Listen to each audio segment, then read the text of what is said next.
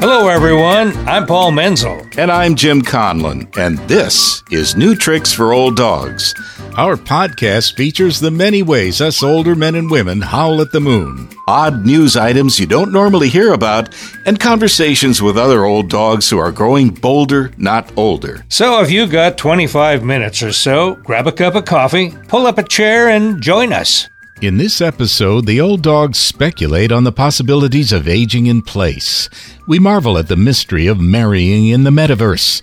We bring you another Ads and Fads. We enlighten you with archaeological discoveries that have changed our view of the world. We coin another bit of old doggerel. And we report on the latest opinions about aging in place. The Old Dogs Conversation is with Ted Swindley, a prolific producer of prodigious proportions who developed the worldwide hit Always Patsy Cline. Stay with us. Paul? Yo. Are you ready to ramble? I think I am. I was just packing up some stuff for downsizing, and it occurred to me maybe I don't have to pack up stuff. What do you mean? Maybe we can age in place. Oh, yeah. Have you thought about that? Well, as a matter of fact, we have a pod nugget in our current episode that talks about that. And there's a lot of good arguments, I think, for staying where you are. Okay, well, let me hear them. You stepped into that one, Jim. You know, the familiarity of our home, I think, is a very strong pull in the direction of staying where we are. We have lived there now for 27 years, and we're very happy with our house. Well, I tell you, this is probably a topic that a lot of our listeners have had to wrestle with. And that is, maintaining a big yard and a big house may become too much as you're aging. And so you're considering downsizing to a condo or an over 55 community or something like that. I don't know. I see in my future probably downsizing because you just don't need that much room as you get older. On the other hand, maybe that's an argument for aging in place for some people. They don't want to get rid of their stuff. They don't want to. They love their stuff, and I can understand that too. Yeah. Well, it's comforting, right? Stuff is comforting. Yeah. As long as you can see the floor in most rooms in your house. I don't know. I do think that it's an inevitable step that you probably want a space that is more supportive of growing old. Yeah. Well, another option, as long as you're alert enough, is, and we're discussing this too, is to get a motorhome and to live in that motorhome and go around and see the USA and see our friends, prevail upon them. And I hate on the highway those big old RVs. Yeah, but if you're in one, it's a whole different experience. It is, because you are the one that could inflict a lot of pain on me. I am the road king. Yes, indeed you are.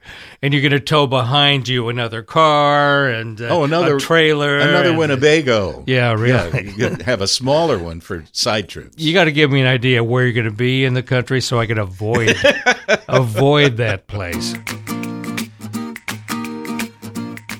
We just report the news, we don't create it. So don't blame us for this pod nugget about people getting married in the metaverse. The source is the Daily Beast for April 23rd, 2022. Some couples recently exchanged vows in the metaverse, or at least their avatars made the vows. Remember, avatars are the fictional identities of people when they enter the metaverse, which is the never-never land for computer geeks. So what's the appeal? Because these virtual weddings are not legal, at least not yet. Well, they are a lot cheaper than a conventional wedding. And guests can attend virtually, so travel isn't a problem. It's the destination wedding that everyone can attend. Well, you can see where all this will lead. Non-binding prenups, receptions where the food and drink are digital, virtual presents that only exist on the internet. Non-fungible, I suppose.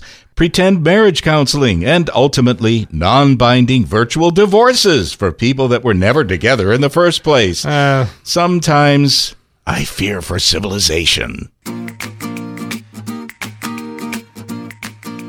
For our next ads and fads, we go back to a TV commercial from the late 60s, filmed as a series of outtakes. This commercial was cutting edge for its time. This was one of the first faux commercials for a product that didn't exist. On camera is an older Italian couple. She's serving him spaghetti and meatballs in what appears to be a commercial for spaghetti sauce. He looks at the camera and says, "Mamma mia, that's a spicy meatball." After 50 takes, ruined by the actor's mistakes, they break for lunch. It's only then that we find out the actual product being advertised. What was the real product they were advertising? And for extra credit, why was the commercial pulled from the air? We'll return later with the answers. An article that picks the most significant archaeological discoveries is bound to foster some disagreement. So to get the argument started, we present a few discoveries that had an historical impact. This pod nugget is from the InterestingFacts.com website. In 1922, British archaeologists unearthed the tomb of King Tutankhamun in Egypt's Valley of the Kings. The site had remained undisturbed for more than 3,000 years and produced a huge collection of artifacts, including Tut's mummy.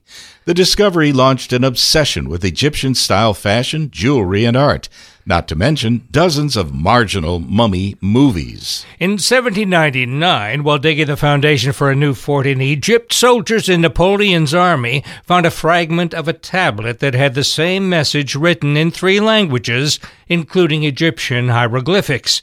The discovery, called the Rosetta Stone, enabled scholars to finally decode the meaning of hieroglyphics, arguably the world's first emoticons. In 1974, anthropologists stumbled upon Lucy, a hominid that lived in Ethiopia over 3 million years ago. This previously unknown ancestor walked upright, demonstrating that walking preceded brain development. This discovery, that movement precedes intelligence, is played out in modern times by people who text while driving. In 1947, a shepherd exploring a cave at the Dead Sea discovered a collection of religious writings on parchment and papyrus. They were written between 2,000 and 2,300 years ago. The Dead Sea Scrolls explore the ways that various Jews of the Second Temple era related to the world around them. This is likely the earliest example of tabloid journalism. And finally, in the 1960s, Scandinavian archaeologists located an early Viking settlement in Lonzo Meadows in Newfoundland, Canada. It proved that Norse people had visited North America at around 1000 CE, or AD if you prefer. This may not be the earliest Viking community in North America, but they did leave the biggest mess. For our next edition of Old Doggerel, we turn to Social Security.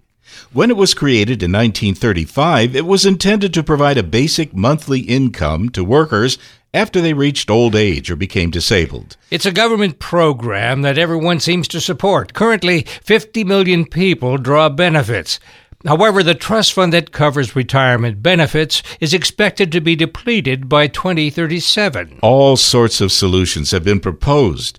Extend retirement age, reduce benefits, take away benefits from wealthy recipients, increase the Social Security tax, and of course the popular kick the can down the road. Most folks our age rely on Social Security for at least part of their retirement income. Refusing to fix the funding is confusing and unsettling, and as a result, we would like to change the name of Social Security to Social Insecurity and add it to our Old Doggerel dictionary. Lots of folks our age are talking about staying in their homes for as long as they can. Is your home ready for aging in place? This pod nugget is from the University of Michigan Health blog for April 22nd, 2022. Nothing compares to living in a place you've called home for many years, but often the challenges of aging make home living hazardous.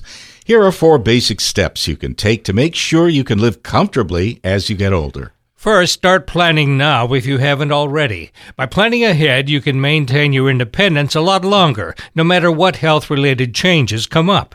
You may find that you need to adapt your home for easy access and mobility, or that your home isn't readily adaptable and you'll need to think about moving. Second, take specific small steps to make aging in place easier. That may include railings and grab bars, more lighting, non-skid rugs and mats on floors, and non-skid surfaces on stairs. Place furniture so you're not running into it. Get rid of stuff piling up on the floor. Invest in technology like a doorbell camera, automated locks, and motion-sensing lights. Consider a wearable device for emergency communication. Third, think about bigger projects to adapt your home to fit your needs. These may include bathroom remodels, configuring rooms for one-level living, building ramps, and maybe even installing a stair lift. And fourth, ask for or pay for help. People who are self-reliant need to know that it's no shame to need help. Get it from family, friends, and government or private services. Free or low-cost help is available.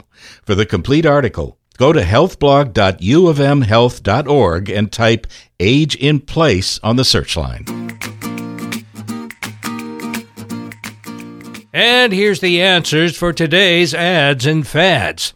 The on-camera actor got an upset stomach from too many spicy meatballs, and so he reached for Alka-Seltzer to solve the problem. Well, in certain markets, the ad was pulled after protests from Italian-American groups claiming the ad promoted unflattering stereotypes of Italians. Well, I can understand that. Yeah, I was going to say that's what was funny. Ted Swindley is a successful producer, director, and theater manager who hasn't slowed down in his 70s. Over the years, he has helped launch new plays, consulted on adaptations, and directed over 200 productions. Ted is best known for developing and producing a new kind of musical theater in 1997, the worldwide hit Always, Patsy Cline. We spoke with Ted in Nashville, where he's working on yet another breakthrough musical. Ted, to get this interview swinging, I wanted to talk to you a little bit about the starting point for stages back in the late 70s. You were in a location downtown, right? That was subject to flooding, as I recall. Well, let me tell you a little bit about that space. And we were in the basement of an old building, the old Magnolia Brewery building. And we were in the basement, and above us was a Chinese restaurant. And their dishwasher would leak over our center section of seats. So there were times that we would have to put a tarp up. When audiences were there, we'd say, wait, we'll take care of it. But then the other thing that we had is we were on the bayou. And so on the bayou, we had critters come in. And one night, a raccoon waddled on stage in the middle of a show and looked at the audience and said, hi, and then left. And the actors actually had the presence of mind just to let the raccoon have its moment, and then the raccoon left, and they went on with the show. So it was quite a great starting point. And the reason we moved is because the fire marshal was saying, you're too successful, you have too many people down here, and they padlocked the doors, and we couldn't get in. You found a really great space. How did that come about? Well, it was interesting when that happened, and the board of directors, we were like, oh gosh, what should we do? We had a board member named Bill Nyhouse, and Bill was a very well-known architect here in town. And Bill knew of this building on Allen Parkway, which is where we moved. And it was a sweet place. I loved it. We're not there anymore. Of course, we moved into a $34 million 3-theater beautiful facility right next to the old theater. Well, this was going on, Ted. Did you have any idea at all that Stages was going to grow as it has? One of the turning points for me, we did a play called Bent. And Bent was about gays in the Nazi concentration camps. And it was a very powerful, very stark drama. And I said, well, this will be the test. Now, I didn't have enough money to open it. I went to the actors. I said, look, we can go home or we can keep rehearsing. They all said, let's keep rehearsing. We went on for a month. And, well, we opened and there were lines around the block. People just responded to it. And I always say that was really the moment that I said, okay, we're on the right track. Let's keep going. Between the time that you were successfully developing Stages, somehow you got it in your head to say, I want to create this musical, and I want it to be about Patsy Cline. What possessed you to want to do that? And did you ever dream it was going to be as successful as it was? Well, let's put it this way. I was not possessed with it. I hardly knew who Patsy Cline was. Really, truly. I mean, I think I'd heard of Crazy. I think that might have been the only thing I remembered.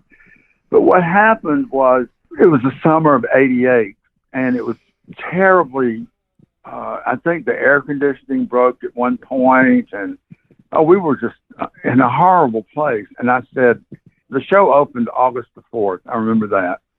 And I just said, oh my God, I have got to get something in here that is maybe going to be commercial enough to, work. So there was a singer in my company, and she had bothered me for 2 years. She kept saying, I want to sing Patsy Cline. I want to sing Patsy Cline. I was like, who in the hell is Patsy Cline? What are you talking about? So I don't know what occurred to me. I thought for some reason that rung a bell, and I went to her and I said, tell me about Patsy Cline. And she said, well, blah, blah, blah, blah. And I said, well, that's intriguing. I said, bring me all of her albums, and I think at that time cassette player. And I stayed in my house for a weekend, and I went, oh my God. I said, this is the most fabulous repertoire of songs to choose from. And then the question I say that changed my life was, I did not want to write a bio. I just didn't want, I hate bio musicals.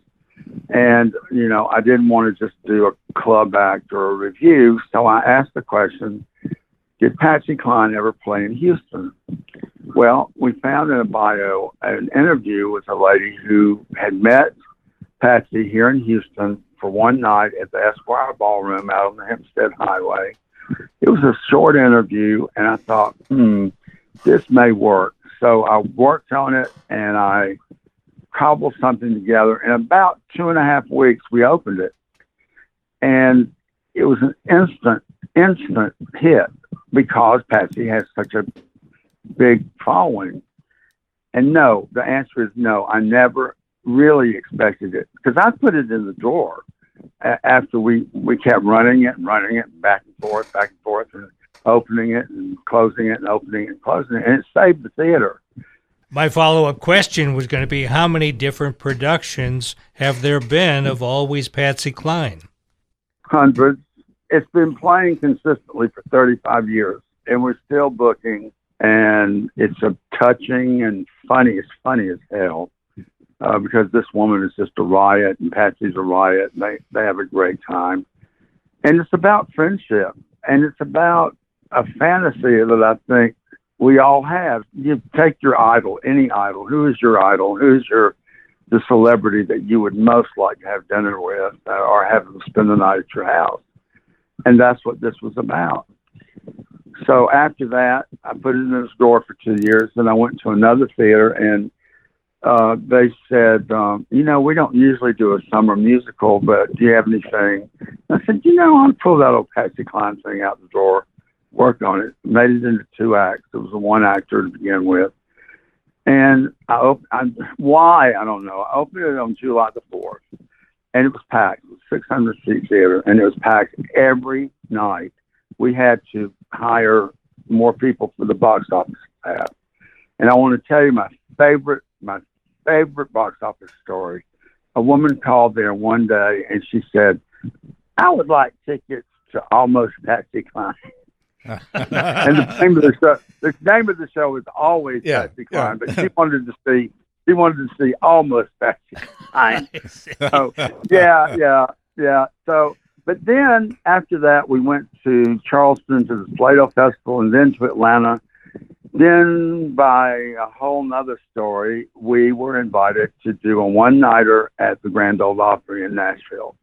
That was the most nerve-wracking. We did it in New York, but that was nothing compared to the Grand Ole Opry. I mean, everybody, 1,400 people were there, and the family was there, and a lot of the songwriters were there. And I thought, well, this is it. This is the test. Well, we got a huge standing ovation, and we got a call in 2 weeks and said, look, we're reopening the old Ryman Auditorium where the Grand Ole Opry was for about 40 years, and it's where Patsy performed.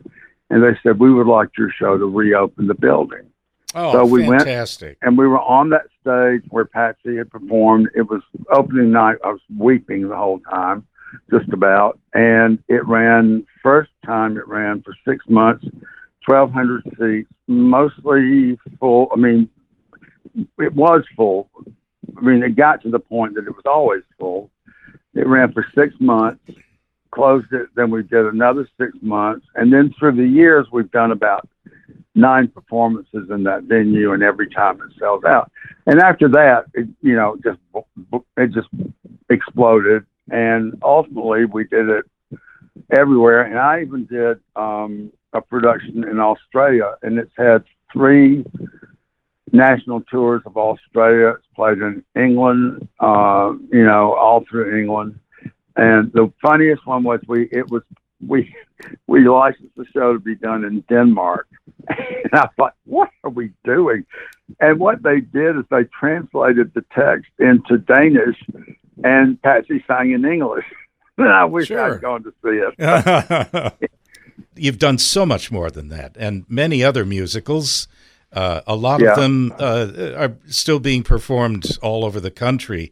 Is there any other of your musicals that you particularly want to talk about? Well, that's a good story. I will tell you this one thing. I have been working on a new concept for musicals. I thought, well, the jukebox musical is great. How can I take that to another level?